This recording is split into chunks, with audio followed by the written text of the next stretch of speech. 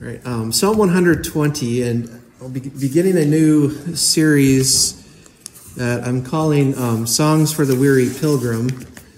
And if you look in your bulletins, it says Songs for the Road. And I printed the bulletins out this morning, and between the time I printed out the bulletin and sent Ryan the email to put the text up there, I changed the title of the series. That's sometimes how last minute I'm still working on things for what I preach, but I like this title better. That these are songs for the weary pilgrim. I am feeling weary this morning physically, and it's all due to my own fault. As I had mentioned yesterday, we were able to take some friends of our kids and our kids as part of a homeschool group. We went up to Adventureland, and we had adventures, all to a varying degree. My wife, I think, showed us all up, although Ryan did pretty good, but she rode on all those crazy roller coasters you see, and it hurt just to watch, okay? The scary looking ones were not the ones that had made me sore. Oh, okay. Really? Yeah. I told her that my idea of adventure was to eat from a food truck, and that was about it. To eat from a food truck. Yeah. You never know what little surprises are going to be in your food from there. But we had a lot of fun. Got to enjoy some time with our family together, and a couple of kids from school, and just had a great time. But I was thinking, and we were kind of joking about the people on the roller coaster as they get to the very top and are about to plunge over to their certain demise, I'm sure. We started joking about this is the point where you regret every life decision you've ever made as you're about to plunge down the trail of the roller coaster, which is why I don't want to ride those. Well, that and the scrambler threw my back out. So I can't decide if I'm old or out of shape, and I don't want to know the answer to it. What do you mean, yes? All right, where were we? Okay. But we did a lot of walking that day. We have on our watches one of those apps that track how many steps you make in a day, and I can't remember now. It was close to 18,000, I think I got, which is far and above more than I get in a day. Okay, Gracie. By a lot. That's like a week's worth. Yeah, Gracie got 3,000 steps just in the van. I'm not sure how she managed that one. Well, I guess I do, but I won't say. No. That just kind of tells you the difference in our personality. When at the end of the day, though, we were all tired. We needed refreshment. And our beds were soft, they were comfortable, and we were able to rest. And then I realized I forgot to do bulletins. So there are moments in our walk with the Lord that it feels like we're at the tippy top of that tall roller coaster, about to plunge down. And I know the one that Aaron went on, I mean, as it plunges down, it curves around like that, and you can't actually see where the rest of the track goes. Sometimes life feels like that. You're looking down and you're like, Lord, where's my next step going? I don't see where this is leading. Just scream really loud, throw your hands up, and enjoy the ride. Okay, you do that. Just throw your hands up and step out, right? But make sure you're buckled in. Okay, make sure you're buckled in. Okay. Sometimes, you're going to say, I'm going to play it safe. And you go on a ride you enjoy, but that still kind of puts you through the ringer. There are a lot of different paths the Lord calls us to take. And it can be a wearisome journey. I think the day that comes, our final day on this earth, Scripture says we enter into that rest. And I think I take Scripture literally. I think rest will be involved. To finally lay down the weariness of our journey, to say, my journey is done. I'm going to take off my shoes. I'm going to sit in my heavenly armchair, and I'm going to rest. And I'm going to be refreshed. And I'm going to worship Jesus, because my path on earth is done. And God has called me home, and the journey is over. And there's nothing wrong with that. That is a good thing. That is part of the hope we have in heaven. But in the meantime, we're on this journey that is wearisome. And Scripture has the songs for us. Like any good car trip, many like to bring along music. Songs to play, songs to sing along with, to keep your mind awake. That could be why Grace got so many steps in the van. we had some good moments there. And these psalms that are called the Song of Ascents are songs to be sung. The book of Psalms are songs. This is Israel's hymn book. And what it means, the Song of Ascents, there's some debate as to what it means. Another way to translate that is also pilgrimage. The songs of a pilgrimage. And Israel would recite these psalms as they journeyed to Jerusalem for the several, I think 2 or 3 different festivals in their history, or in their year's celebrations, that required them to go to Jerusalem to worship God at the temple, to bring sacrifice to the temple. And so in Psalms 120 through 134, these are the songs that Israel would recite to themselves on their journey to Jerusalem.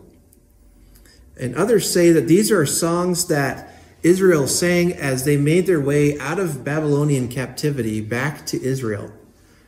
And I'm giving you this information here because we're going to be looking at these 15 Psalms, not all this morning. We'll take at least one a week to look at what Israel said to themselves and taught themselves as they made these journeys, whether it's to Jerusalem to bring sacrifice, or whether it's from Babylon. They're coming out of captivity and they are heading back home. And they come back to Jerusalem after years of captivity. Some, perhaps many, born in captivity and had never seen their home before. These are the psalms that they would sing. And so today, our first song that we're looking at tells us to pursue peace. To pursue peace. And so we're going to start in this one, number 120. Again, it says, "In my distress, I called to the Lord, and he answered me. Deliver me, O Lord, from lying lips, from a deceitful tongue." The psalm reminds believers today that worship is a privilege, and the blessings we receive must be shared. So the writer of the psalm shares them with us today. What does the pilgrim do when he is weary? When he is tired, or when she is tired on the journey, I think they should pursue peace. Let's look at what God's word says. And as he pursues peace, first of all, there you go. The pilgrim prays. And again, that's in verses 1 and 2, as I read. Here, the psalmist, he writes several things about himself. He says, "In my distress, I called to the Lord, and he answered me." How many of you have received a phone call from your child, perhaps late in the evening, to say, "Dad or Mom, I'm having car trouble. The car won't start. It's smoking. It's making a loud noise. It blew up." It's only some of those happen to me. The car won't start. They cry out in distress. What do I do? Well, call AAA and let me go back to bed. No, you very likely oh, really? Okay. Okay, well, Never mind that illustration. That's what AAA is there for. I think we had one too many car problems because Aaron's dad bought us some AAA, so maybe he was tired of getting those calls. But we cry out to someone to help, right? We call our parent, we call AAA, we call the tow truck to come and help. This writer says, he says, in my distress, I was distressed on my journey. I called to the Lord and he answered me. He says, I called to the Lord and God answered me. I was distressed. I prayed and God answered. What did he pray? In verse 2, he says, deliver me, O Lord, from lying lips, from a deceitful tongue.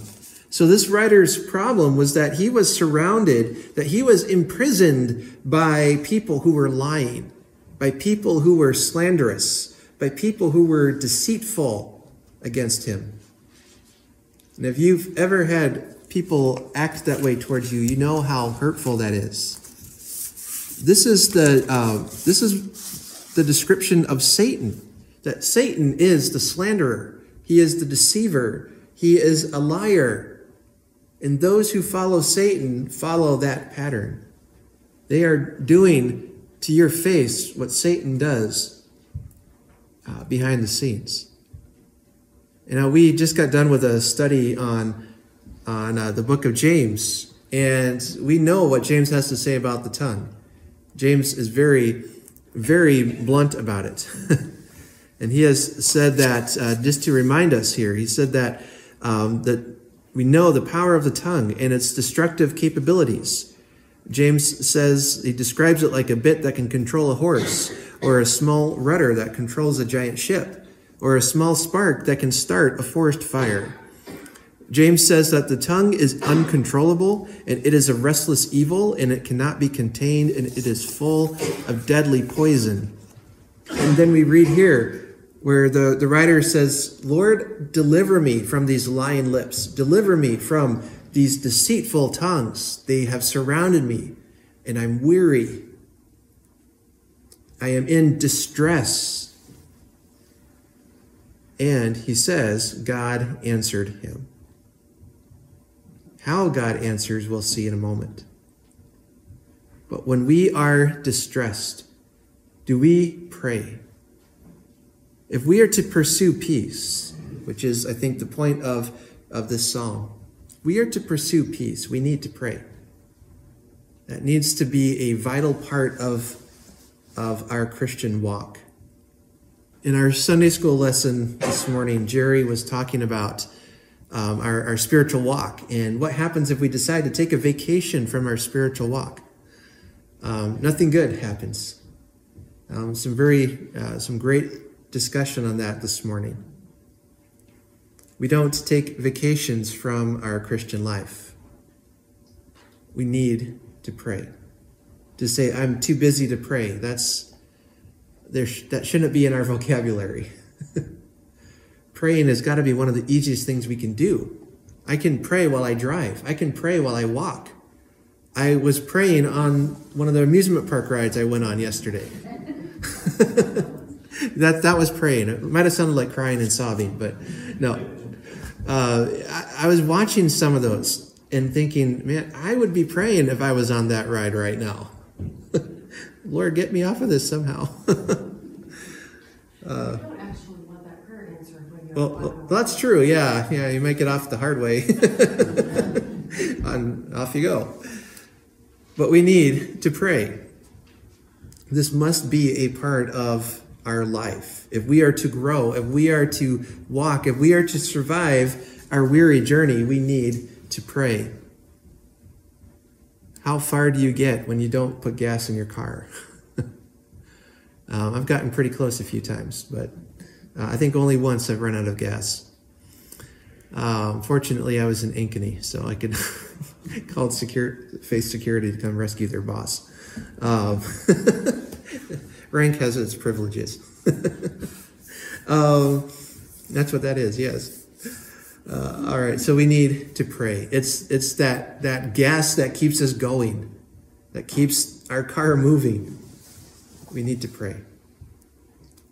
And be assured that when we call out to God, he hears us. My kids are laughing because they say I'm getting harder of hearing. I think they've noticed, especially this past year. And I tell them what my dad always said. Well, I'm not getting harder of hearing. You're just talking quieter. You need to talk louder. That's what my dad said. It's probably all the yelling they do and their loud kid music and all that. But that's just part of the aging process, right? Things don't work as well. But when we call out to God, God doesn't say, I'm sorry, what was that? What did you say? God doesn't say, well, let me turn up my heavenly hearing aid here. I didn't quite catch that. When we pray, God answers. There's no doubt about that. Unless there's sin in our life that has disrupted our relationship, God will answer. Scripture does say that if I hide sin within my heart, God will not hear me. But he will respond when we call out to him. If we pray for forgiveness, if we pray for help, God listens and he answers. Now, how he answers, that is another story.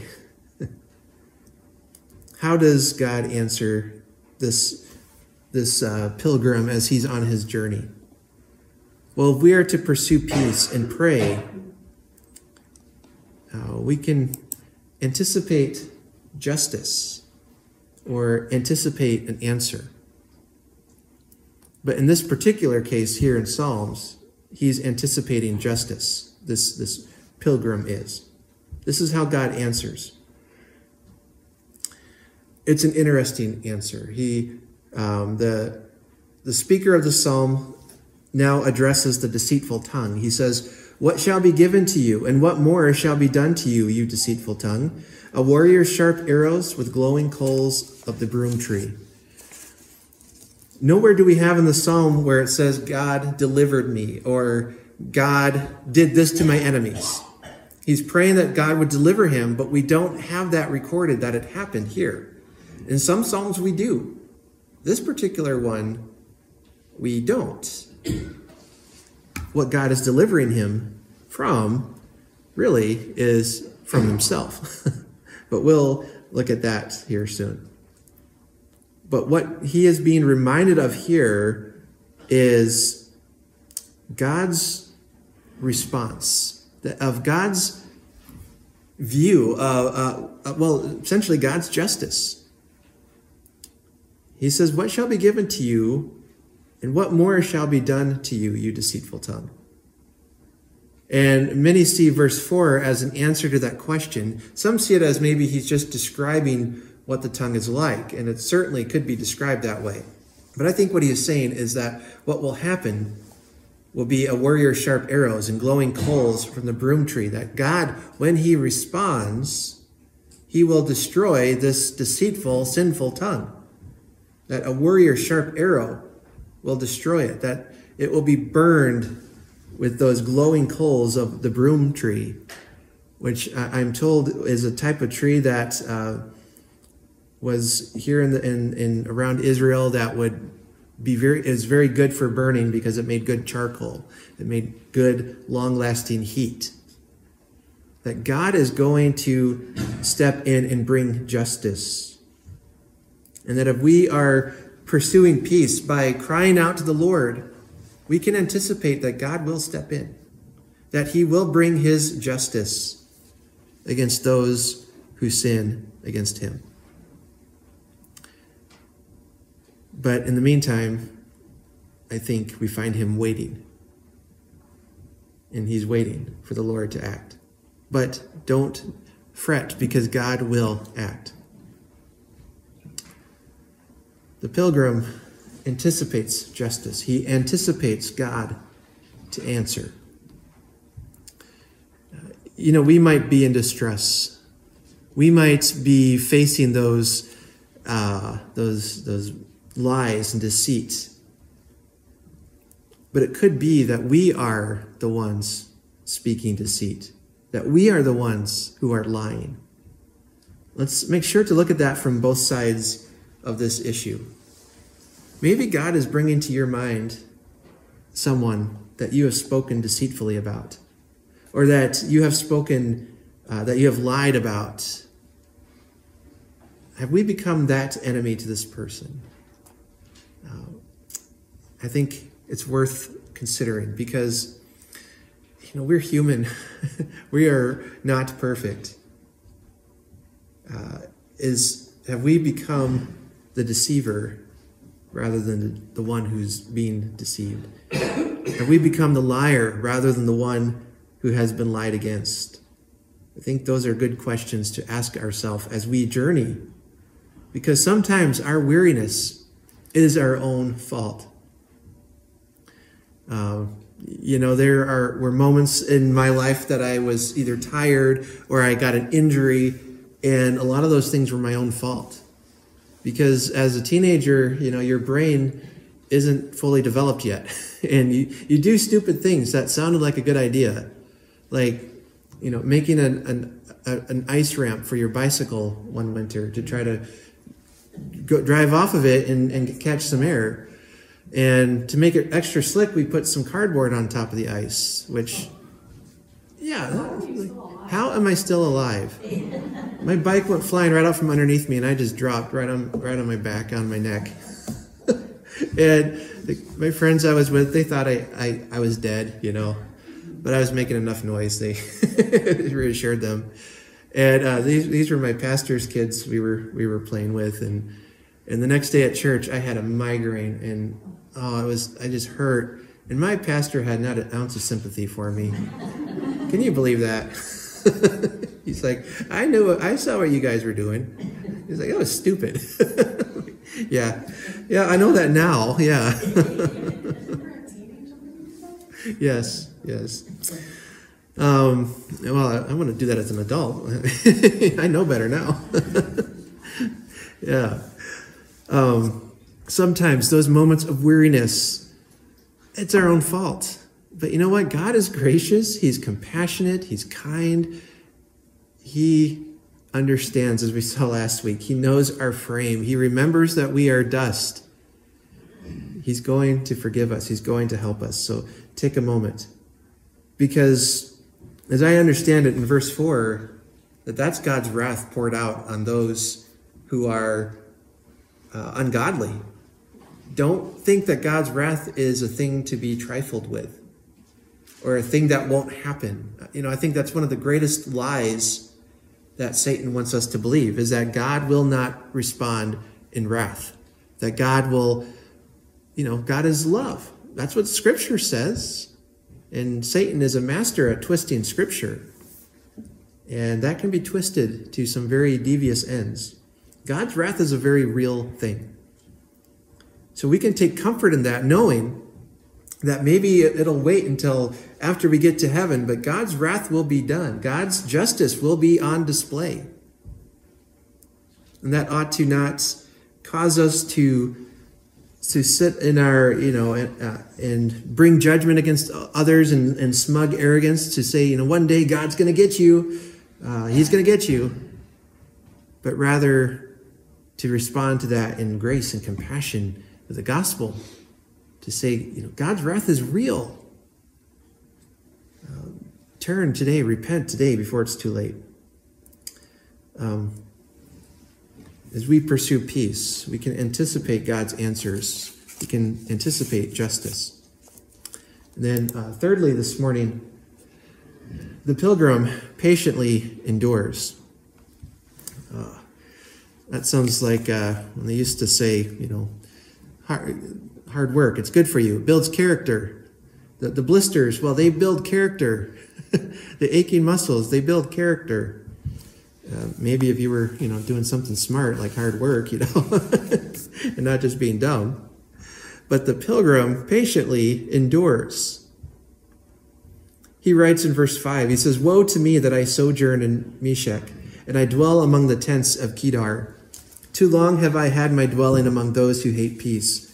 I am for peace, but when I speak, they are for war." And the poet here, he's bewailing the fact that he had to continue to live with such liars who continually stir up strife. He says, I sojourn in Meshech and I dwell among the tents of Kedar. These are two enemies of Israel. And one was north of Israel and the other was south of Israel. And Kedar were descendants of Ishmael. And that's where they dwelled. So there's some of that family connection there as well. But basically, he's saying, I am surrounded by and dwell in the midst of people like them, those who are deceitful and liars and enemies. I am dwelling in the land of Gentiles. A insult for a Old Testament Israelite. And he says, woe to me. This is hard. This is heavy. This is difficult. I look around and see deception. I look around and see uncleanness.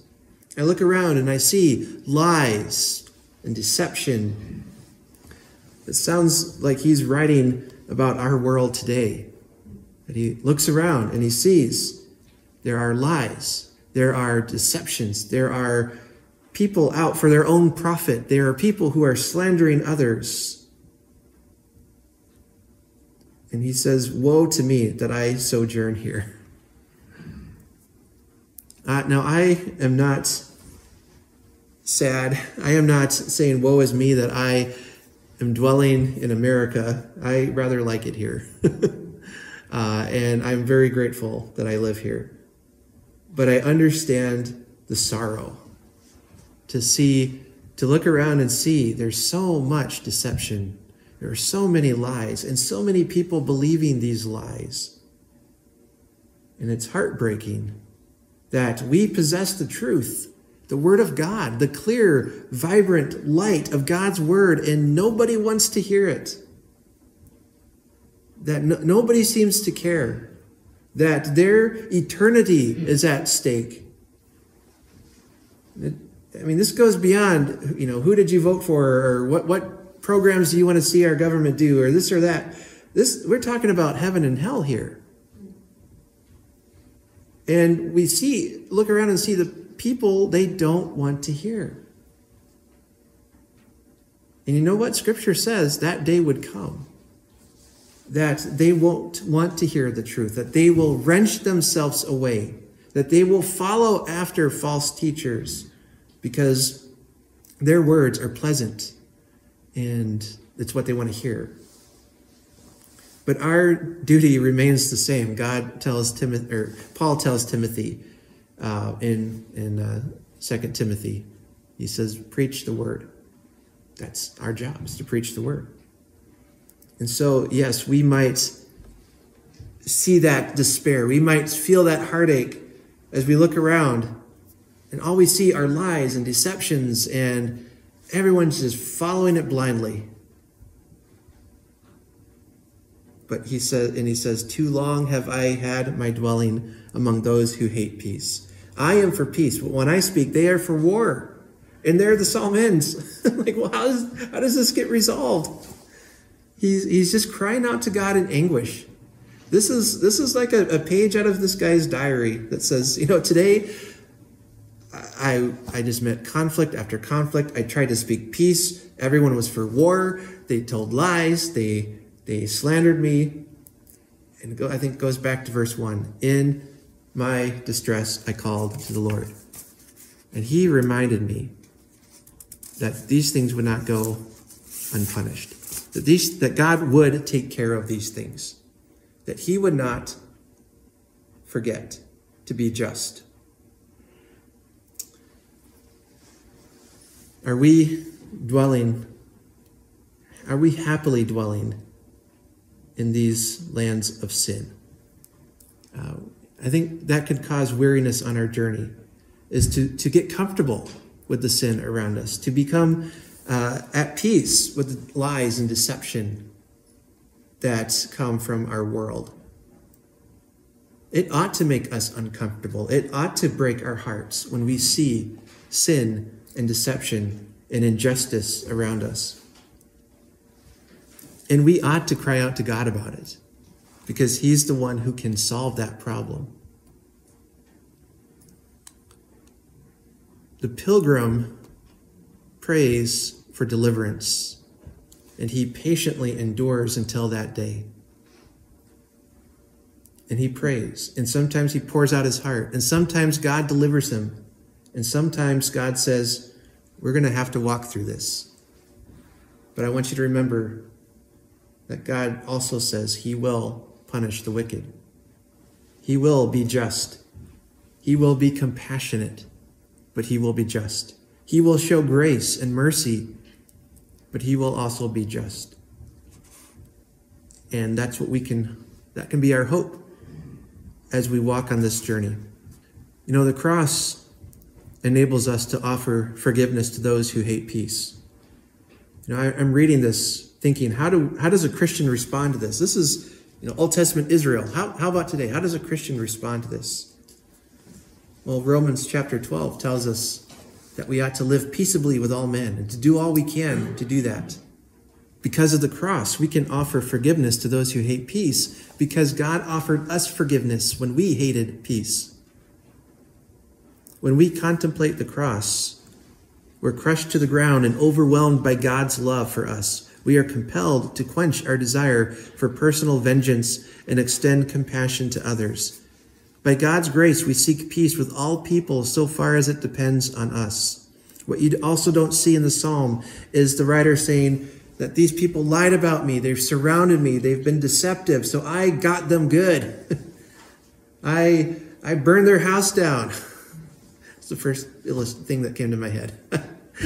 I've got good neighbors, so I don't feel like doing that right now.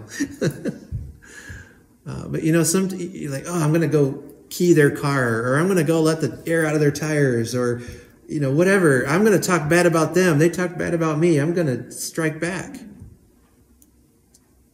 They started this fight, but I'm going to finish it. I got a bunch of more cliches if you want to hear more. No, what you hear him is, this writer, he cries out to God. He cries out to the Lord